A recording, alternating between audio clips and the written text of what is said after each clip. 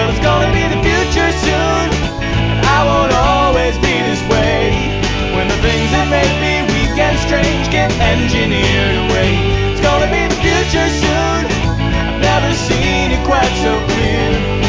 When my heart is breaking, I can close my eyes. It's already here. Good morning, and welcome to episode 401 of Effectively Wild, the daily podcast from Baseball Prospectus, presented by the BaseballReference.com Play Index. I am Ben Lindbergh, joined by Sam Miller and no one else because we're doing a listener email show.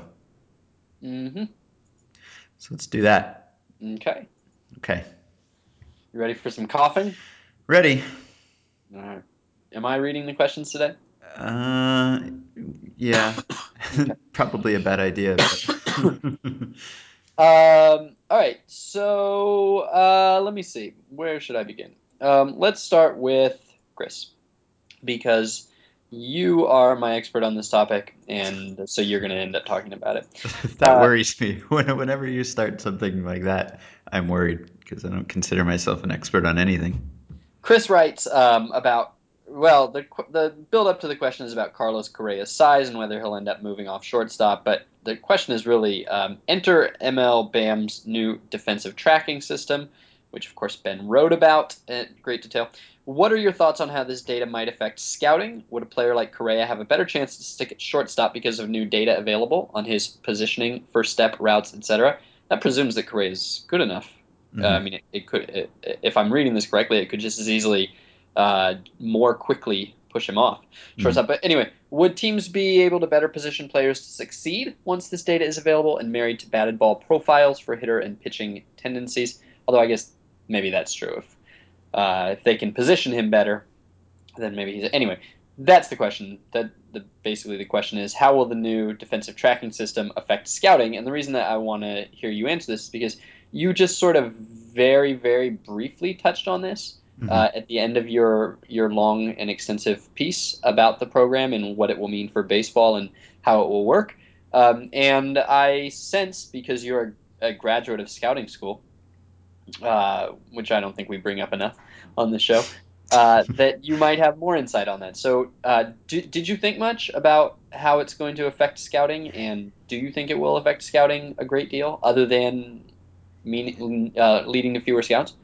Well, right. I think that's sort of the thing is I didn't want to make the article about that. I didn't want to make it look like I was going after scouts or anything. I have a lot of respect for what scouts do and like a lot of scouts and went to scout school to learn more about it myself and everything. But in my last diary piece from scout school for Grantland, I said something like, it doesn't really seem like it's a growth industry, or it's not something that I would tell my grandkids to go into, because it does seem like at some point there would have to be some kind of cutback, some sort of culling in the numbers of scouts. And people were sort of worried about this at the beginning of Moneyball, and it was, the whole stats versus scouts thing was partially people being threatened by other people who could possibly pose a threat to their jobs. And if anything, we've seen the opposite happen since then. Teams have poured more money into scouting and hired more scouts.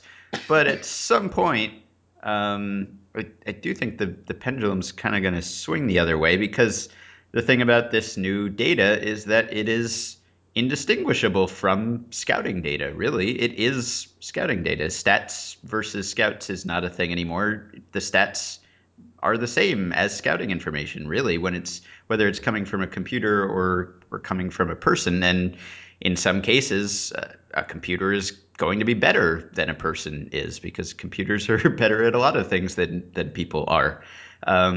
So I do sort of wonder, eventually this system will be installed everywhere. There are still lots of kinks to work out, and they're going to be testing it this year, and it's only going to be in 3 to 5 parks this year with a planned rollout to all of the parks next year. But you wonder whether teams should start shifting their scouting resources toward the amateur side, which I think maybe has already begun. We've talked about teams relying on video or PitchFX for advanced scouting instead of sending scouts on the road. So that sort of thing might accelerate, and you might see teams concentrate more on amateur scouting, or eventually this system will be so cheap and so easy to install and use that you can put it in a college park, and maybe teams will want to do that. And it'll just end up everywhere. And then I don't know where scouting goes after that. I think you'll still need some scouts just for, makeup concerns. And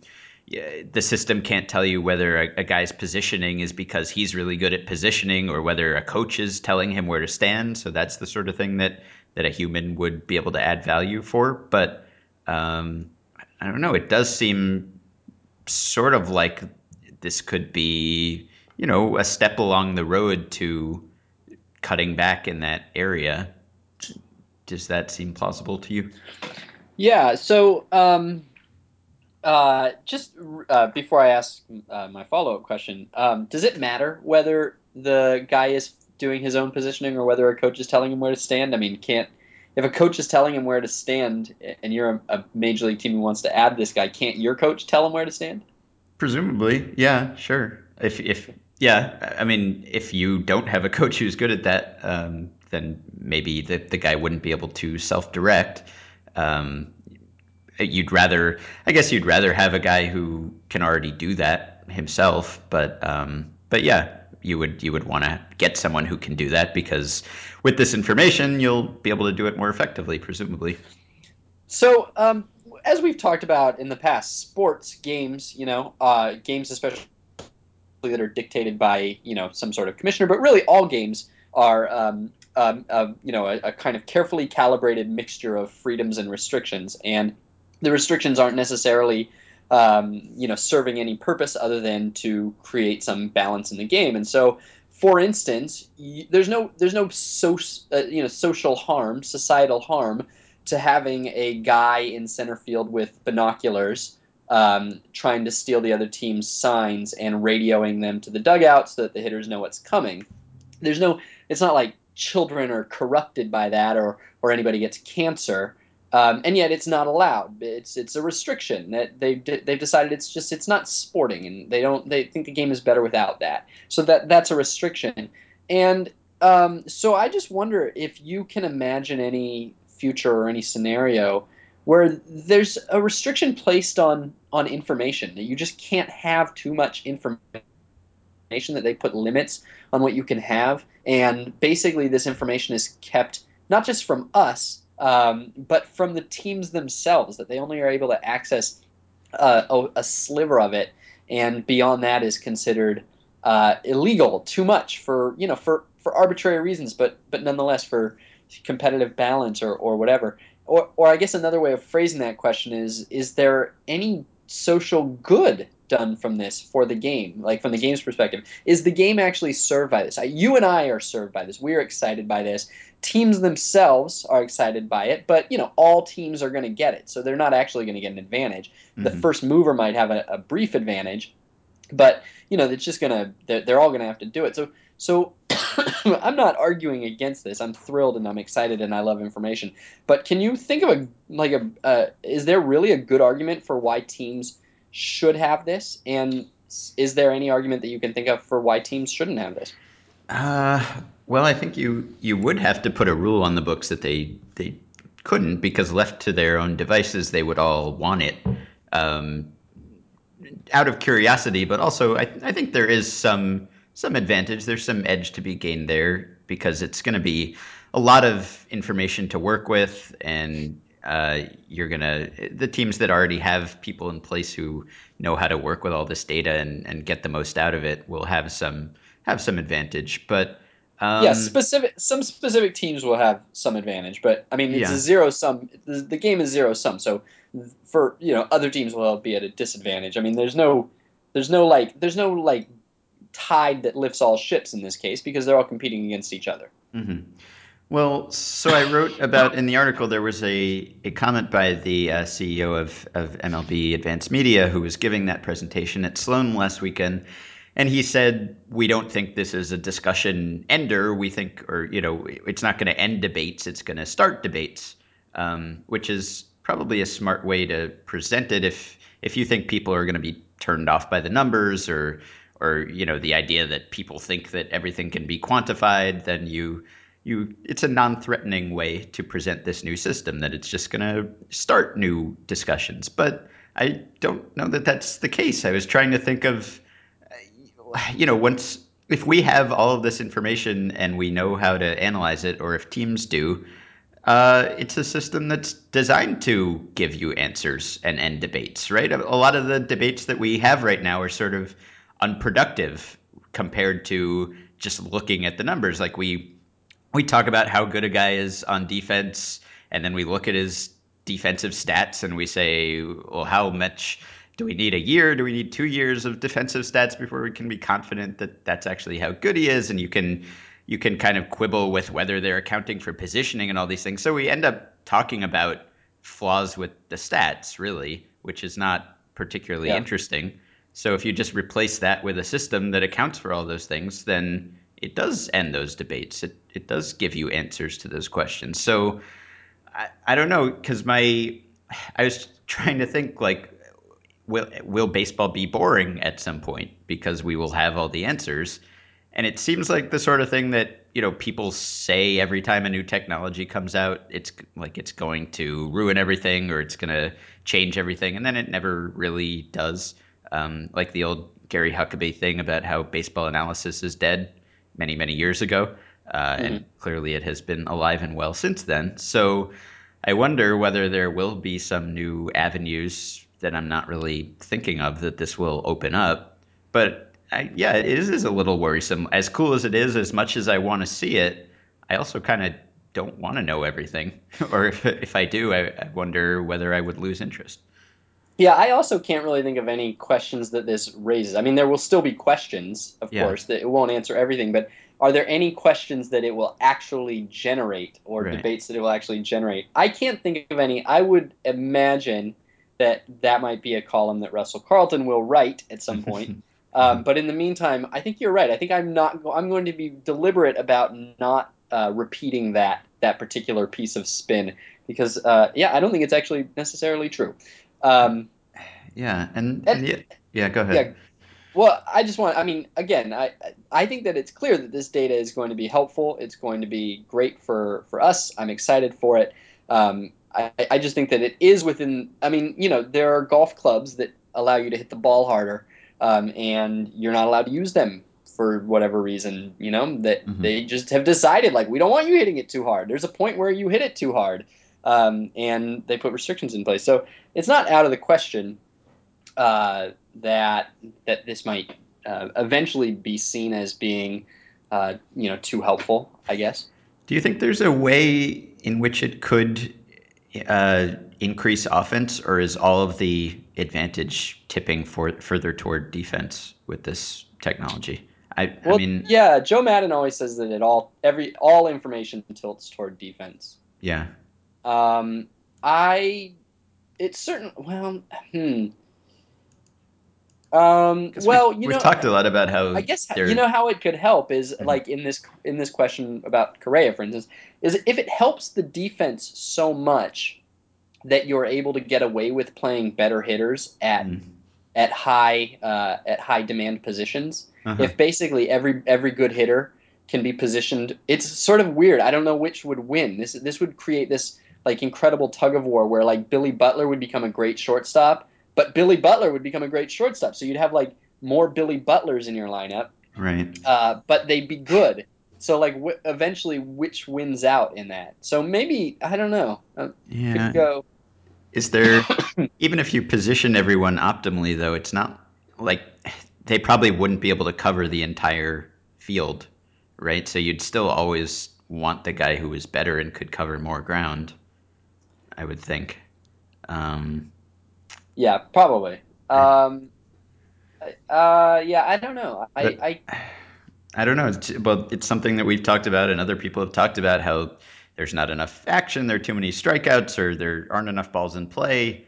Um, so, I mean, Who, it seems like who, this could further cut down yeah. on hits and exciting things. I think I'm trying to remember where I read this. I think I was just reading Dan Turkenkopf's essay at the end of Extra Innings, I think is Uh-huh. where I read this. And he mentions that one of the sort of avenues for inquiry you could imagine in the future was looking at batted ball data in a much better way. Process instead of results in a way that would maybe solve questions around like the hot hand, right? If you were able to look not just at whether guys who are hot get more hits the next time at bat, but actually hit the ball harder the next time at bat. Hmm. That you might be able to get more answers on whether hotness is a real phenomenon, and so you could sort of imagine not limited to that, but you could sort of imagine getting a much clearer read on when hitters are going to be at their best contextually, and therefore put more hitters who are in a position to succeed in that position more frequently, if that makes sense. Yeah, that's possible. But otherwise, you're right. It does seem like it's mostly defensively aimed. Hmm. Uh, all right. Let's see here. All right. Jordan asks if MLB's active. Did you by chance, by the way, say presented by Baseball Reference Play Index at the beginning? I did. Okay, good. Because you have been having to. Yes, we've had to do multiple takes many times. All right. for, Jordan asks, if MLB's active roster maximum was 9 rather than 25, how do you believe GMs would set up the roster? Would it be made up entirely of pitchers who just fill in all the other positions when they're not pitching? Surely a guy like Prince Fielder would make any team's top 9 out of 25, but with his replaceable fielding and running, is he right for a 9-man roster? Or does his hitting and durability make him the MVP? Would teams constantly sign and release new pitchers? Some teams would be pitcher heavy and other teams would be hitter heavy. What happens when pitchers face position player pitchers? Are there consequences at the game strategy level or business level that I did not consider? Um, so I like the idea of having only 9 players Mhm. on your roster instead of 25 because it makes no sense and you can't imagine a reason why you would go to it, and The therefore it's great. the Angels might have 9 players in their bullpen this year. That's a zing right Yeah, there. They got them. he walked that back today. Oh, He did said he? that it was unlikely he would even have 8. Okay. Uh, so if you had 9, I guess I would just want to limit this to this question. If this were the rule, more runs or fewer runs? Mm, I think I think more runs.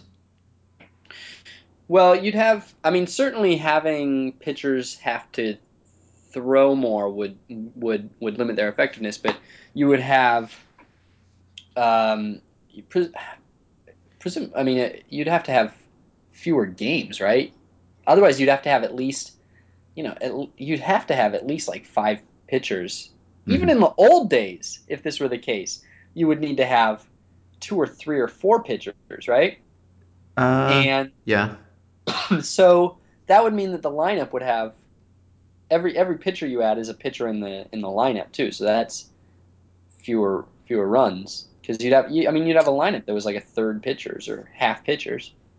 Yes. Uh, I don't know. I feel like we've answered varieties of this of this question in the past. Yeah. Um, well, I don't know. The gap between uh, is the gap between how good the typical position player would be at pitching and how good the typical pitcher is at pitching bigger than the gap between the typical hitter at hitting and pitcher at hitting? Yeah, right. That is a That's version of the the question that central. we've answered multiple Yes. times. But I don't think that is the question. I think the question is that, but slightly different. Uh, right now, we're looking at this and we're thinking, well, Chris Davis can throw 81 and he's got a changeup. Maybe he could pitch. We need to not think about the players that we know. We need to start imagining that everybody was brought up in this game. And it is my belief that if you took every major league hitter that was picked out of high school, I mean, they were all great pitchers in high school. Every single one of those guys pitched on his high school team. They weren't all good enough to get drafted, but a lot of them were. Hmm. And vice versa. A lot of the pitchers were good enough to get drafted as hitters, and then they just never work on it again. They don't get the reps. They don't get weeded out. The good one, the bad ones don't get weeded out as they move up the ladder. And so by the time they get up there, there's really no expectation that a pitcher is going to be able to hit. And there's been no investment in making him able to hit. And there is literally no expectation that the hitter will ever pitch, and literally no investment in making sure that he's able to pitch. So if you took every 17-year-old and developed them as two-way stars, the overall quality of hitter would go down.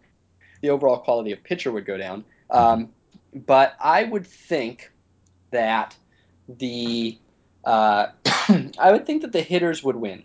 I think that that the injury issue would remain for all pitchers, and so you'd still lose a lot of pitchers. But all these high school pitchers who get drafted as hitters, if they kept hitting, 400 times a year against tougher competition as they came up, I bet they'd stay pretty good. So,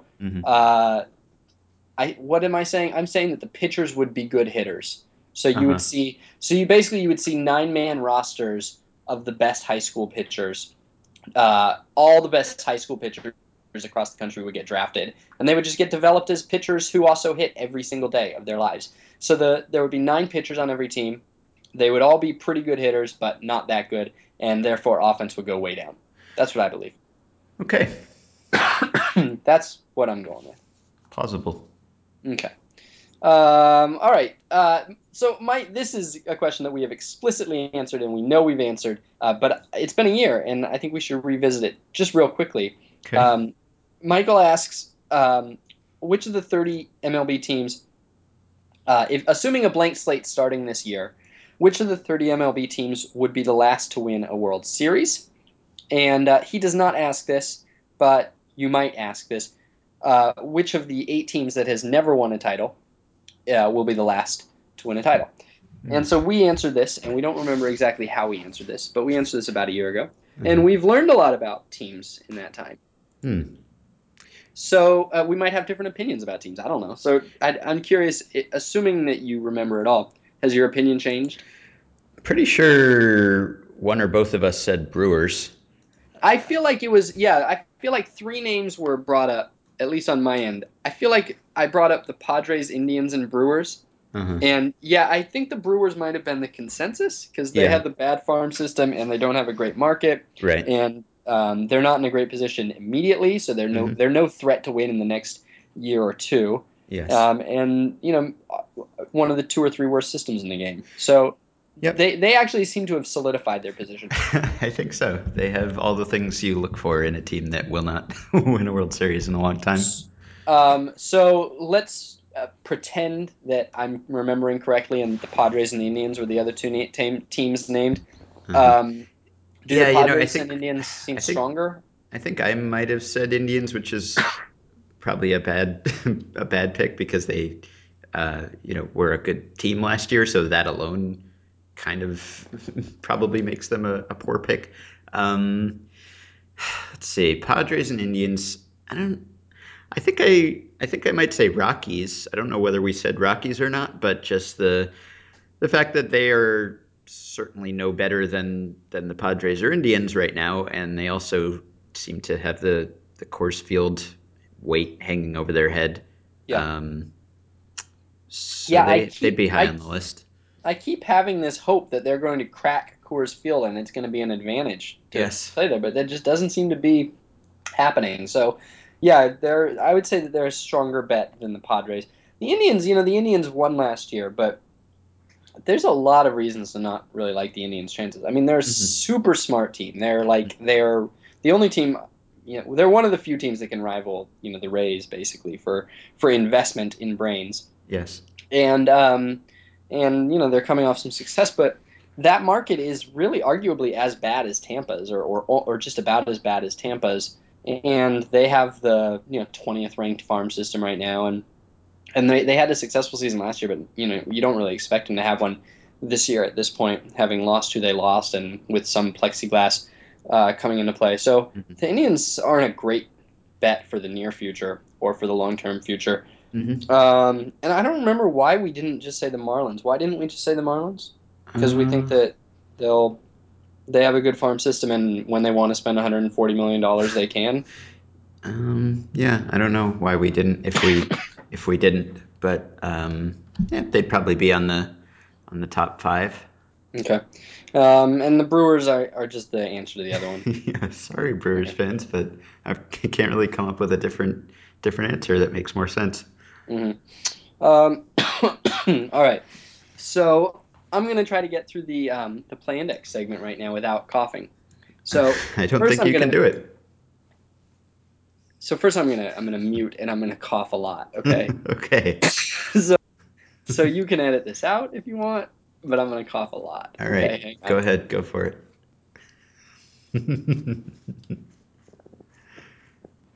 All right. All right. All right. So we're gonna do the play index section. Mm-hmm. Brought to you by PlayIndex of BaseballReference.com, the best tool for baseball writing. If you write about baseball in any capacity whatsoever, it is the best tool, the best investment you can make in your performance. Or if you're So just interested in it. certainly that too. But if you don't, you know how at the back of Baseball Prospectus Annuals, there's that quote from Michael Lewis that any GM who doesn't read Baseball Prospectus should be fired for incompetence. Right. That's how I feel about anybody who writes about baseball, who doesn't have Baseball Reference Play Index. Mm-hmm. You're just giving up like 4/5 of the resources out there for you. Anyway, so I wrote a piece for Prospectus for Friday Mm-hmm.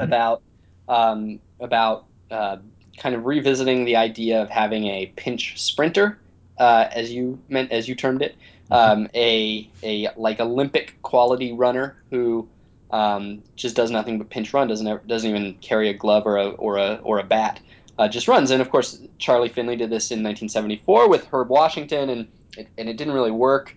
But runners are faster now, and yet the base paths are the same length. And so I thought, well, maybe it would work now. So I kind of looked at that question and on the way explored, how fast Billy Hamilton really is, because that was a key question as it turned out.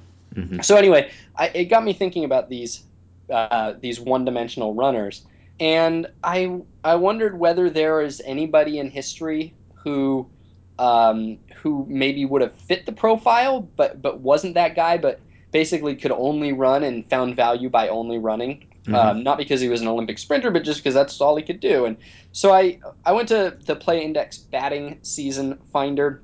I switched the time frame to entire careers. I excluded pitchers, and I set the minimum at, I think, 600 plate appearances for a career.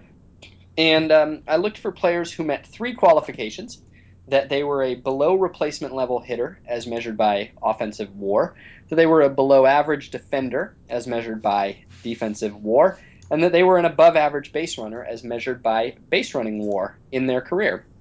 And so essentially one skill, base running. And since they had to have at least 650 plate appearances, these would have been people who managed to have a career with this particular skill set. Mm-hmm. So I looked throughout baseball history, and there were 63 players, Hmm.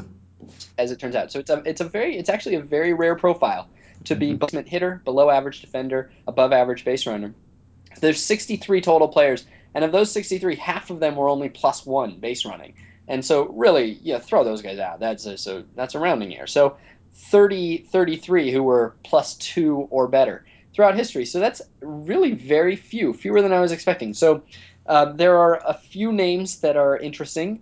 Felix Pie is maybe the most interesting. Felix Pie is on this list.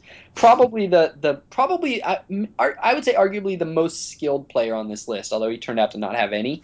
But he was not supposed to be this guy. Certainly, Mm-hmm. it was a failure on his part to be on this list, but he's on this list. And Eugenio Velez is on this list, Uh-huh. and Emmanuel Burris is on this list, which those are like two of the four best position players the Giants have developed in the last 25 years.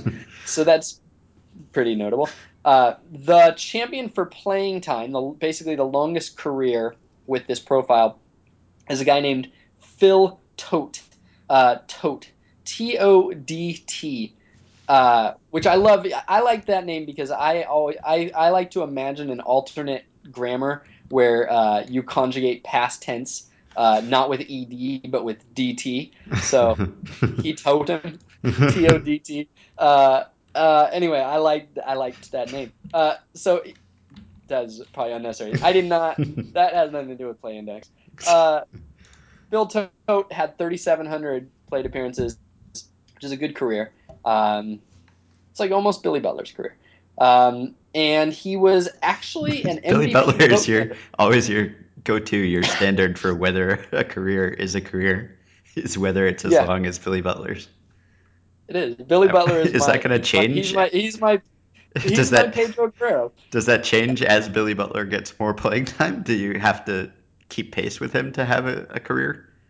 I don't know. It's sort of like how when you get older, your peers get older too. So it might be that when Billy Butler is retired, I'll still think of Billy Butler as a young man. Hmm. But Tote was an MVP vote getter 3 years in a row from Hmm. ages 23 to 25, which would have made you expect big things from him, I imagine. Hmm. Except that during those 3 years, he was worth a total of 1.2 WAR. Uh, a total of 1.2 WAR. He finished 25th one year when he was at -1 WAR, which actually isn't as bad as Bobby Reeves finishing 12th that year with -zero point 0.6 WAR, which I think is because there were only 8 voters at the time, and so you figure there's going to be 3 or 4 look at me voters no matter what the size of the pool is. And so Hmm. if there's 30 voters, those 3 or 4 get diluted. But when there's only 8, that's half the voting pool. So a lot of look at me voters. It's Um, interesting because he was on terrible teams. yeah, He I was know. on the Boston Americans when they were winning like 40, 40, 50 games every year. So terrible, terrible teams, low Yeah, batting average, no, not yeah. not a lot of power. I mean, what did he have going for him? His nickname It's was Hook, so so that's kind of cool. But well. um, He finished. Yeah, he finished. I think 25th that third year, and there were actually only 25 players in baseball. So yeah, and that could be every and why. every voter got 25 votes. Right. So, or as I call them, VODT vote. Uh, so anyway, he's the champ for playing time. Uh, the modern record holders for playing time are Eric Owens and Danny Bautista, and there's a reason I'm telling you this. So each had about 2,500 plate appearances and played about a decade. But Bautista stole 37 bases in his career, so like he's clearly not what we're looking for, right? But I mean, he was a corner outfielder with an 80 OPS plus, and his career high was 11 home runs. So it's not clear what anybody was looking for, but he was not a speed guy. Owens was kind of a speed guy. He stole 30 bases a year or so, but never at like a super high clip. He wasn't like a guy who was stealing 70 bases or anything. And most of the names on this list are not big stealers. You have Archie Cianfrocco, not a base stealer. Stan Jefferson, Velez. Um, Phil Tote, and not a Tote, base stealer. not a base stealer. In fact, there are more guys on this list who stole 4 or fewer career bases than stole 50 or more career bases. And Owens is the record holder on this list with 126 career stolen bases. So it just sort of goes to show how hard it is to find the example that I was looking for, because even the names that turn up are not actually what you're looking for.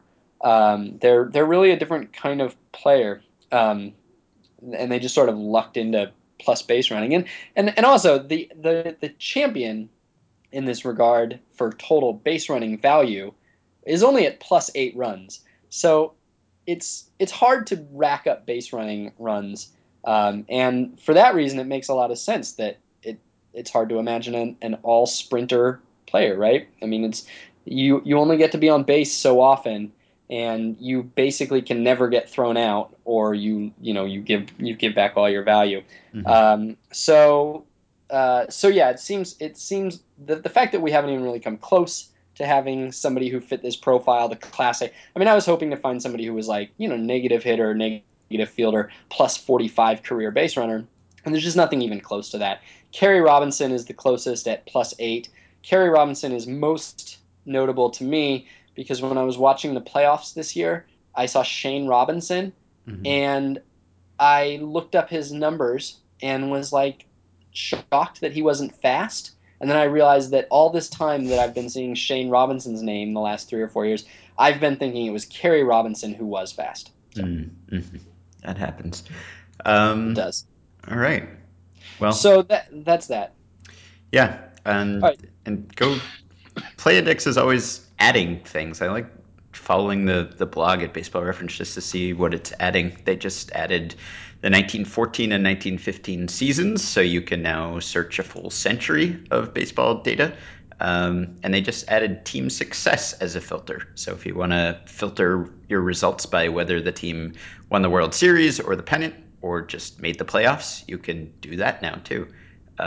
So always getting more useful. All right. Ken asks, as someone who's catching up on Breaking Bad and hoping to avoid spoilers, I wondered how you guys felt about baseball spoilers. Would knowing the outcome of a game before you see it ruin your enjoyment at all, particularly with big games?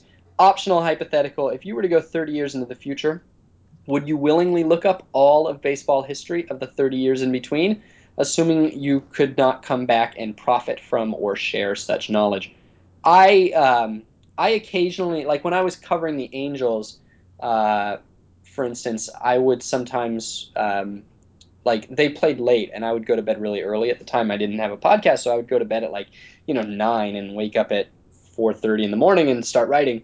And so some mornings I would wake up and I'd watch the game and I'd like kind of just look for things to write about as I went. And if I knew the outcome, I couldn't do it. I just could Mm-hmm. not sit through a baseball game that I knew the outcome of. Even without a root, I didn't have a rooting interest in the game at Mm-hmm. all. Like that, even watching it, I didn't care who won. Yeah. But if I knew who won, I couldn't stand it. So it's a little different. I mean, you and I watch a lot of tape because a lot of what we do is going back and finding video or Mm-hmm. examples of things that we're writing about. But if it's a long enough game, if it's a game long enough ago, but even when I do the worst game of the year every year, I sort of try not to know who won. Like Mm-hmm. I've been exposed to the winner because I've done some sort of sorting process that has exposed me to the winner, but I kind of try to forget before I start watching it. And the crazy thing is, I know the game is a blowout. By definition, it's going to be a blowout. And by the third batter, you know who's up by, who's winning. You know who's going to win that game. It's like 4-0, 6 minutes in, and I didn't choose it because the game ends up 13-12. So, and yet it makes all the difference in the world to kind of at least vaguely have a sense of surprise. It does, yeah. When we were covering the playoffs last year, and you and I and other people were recapping all the games, I watched a lot of them, or I DVR'd a lot of them, and started them late so that I could skip all the ads, and maybe catch up roughly by the end. And so I had to avoid any contact with anyone during the game, lest it be ruined. Because yeah, that would sap a lot of my enjoyment. Unless I'm going to look at some specific thing because I'm writing about it, I would prefer not to sit through a game knowing how it ends. Another weird thing about the brain, I assume this is for all brains, but it's certainly for mine. Sometimes every once in a while I'll be watching an episode of The Simpsons that I haven't seen in 15 years. I mean, this is an episode from like the 90s. I haven't seen it since then. I certainly don't remember any of the lines in it. I vaguely am aware that I've seen it though. Like, I recognize the plot just enough, or I recognize the guest star just enough. And I don't enjoy the jokes as much. They don't make me laugh. Even though they're like the jokes, I do not remember them in any way. I couldn't finish them for you. I don't see them coming. And yet somehow my brain is not startled by them in the way that requires humor to work. My brain has somehow laid the groundwork for that joke to fall flat, to be repeated, to be repetitive. It's Yeah. the weirdest thing. My girlfriend was telling me just the other day about some studies she had seen about how people enjoy books more the second time they read them, Yeah. um, which baffles me. I don't know. I'm not really a rewatcher or a rereader. I'll rewatch Freaks and Geeks or Seinfeld if you put them on, but I don't usually seek out experiences I've already had with Hmm. media. Yeah. Then the second part of this question is, if you were to go 30 years, I mean, this is, we've both come out against spoilers, but this is a fantastic option. So Mhm. if you were 30 years in the future, would you shield yourself from all baseball history of the past 30 years? Or would it be kind of cool to know how it ends? I mean, to some degree, like there's this Nick Hornby line in Fever Pitch where he says that the thing that he's most afraid of death is that he'll die in the middle of a season and not know how it ends. Mhm. And so, to some degree, you would shield yourself from that. You would know that you would know how the seasons end for the next 30 years. Um, but would it take all the joy out of it? I mean, Uh, would you be able to keep yourself from checking even if well, it would take all the joy out of it? the hypothetical doesn't really work because Ken says if you come back from the future, then you can't profit from or share any of your knowledge, which means that we'd have to, if we continued to be baseball writers, we would just have to pretend that we didn't know anything, which would be awful. Um, Well, s- it's conceivable that if you're time traveling, that you might quit your job at Baseball Perspective. Like you might have bigger ambitions with your time traveling machine. maybe my horizons are too limited.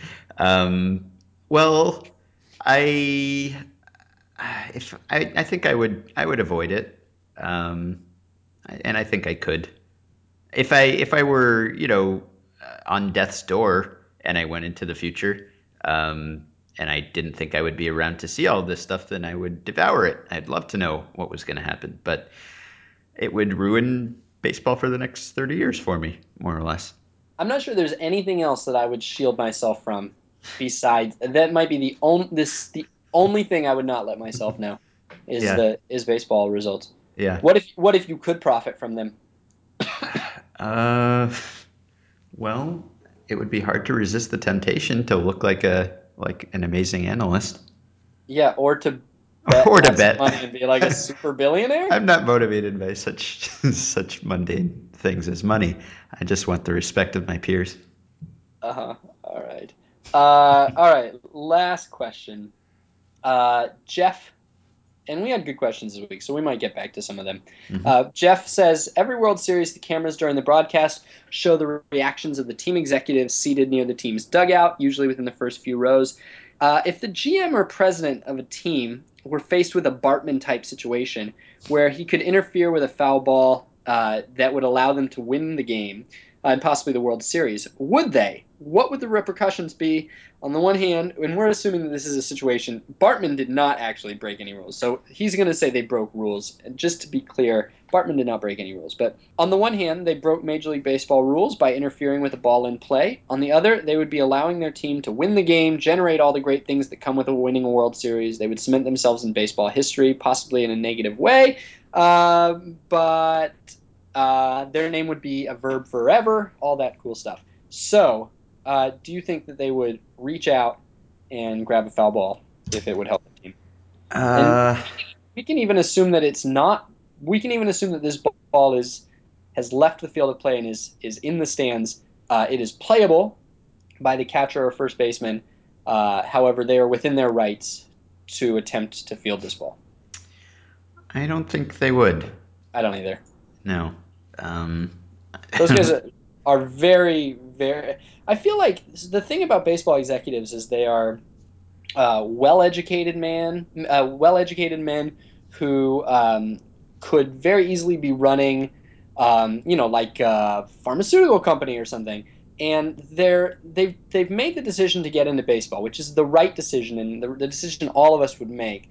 But they're slightly uneasy about it because they know that it's all make believe, and they know it's just a game. And so, for that reason, they're very um, intentional about maintaining their seriousness. yes. So they would never, I just think they would never break character when they're in those seats.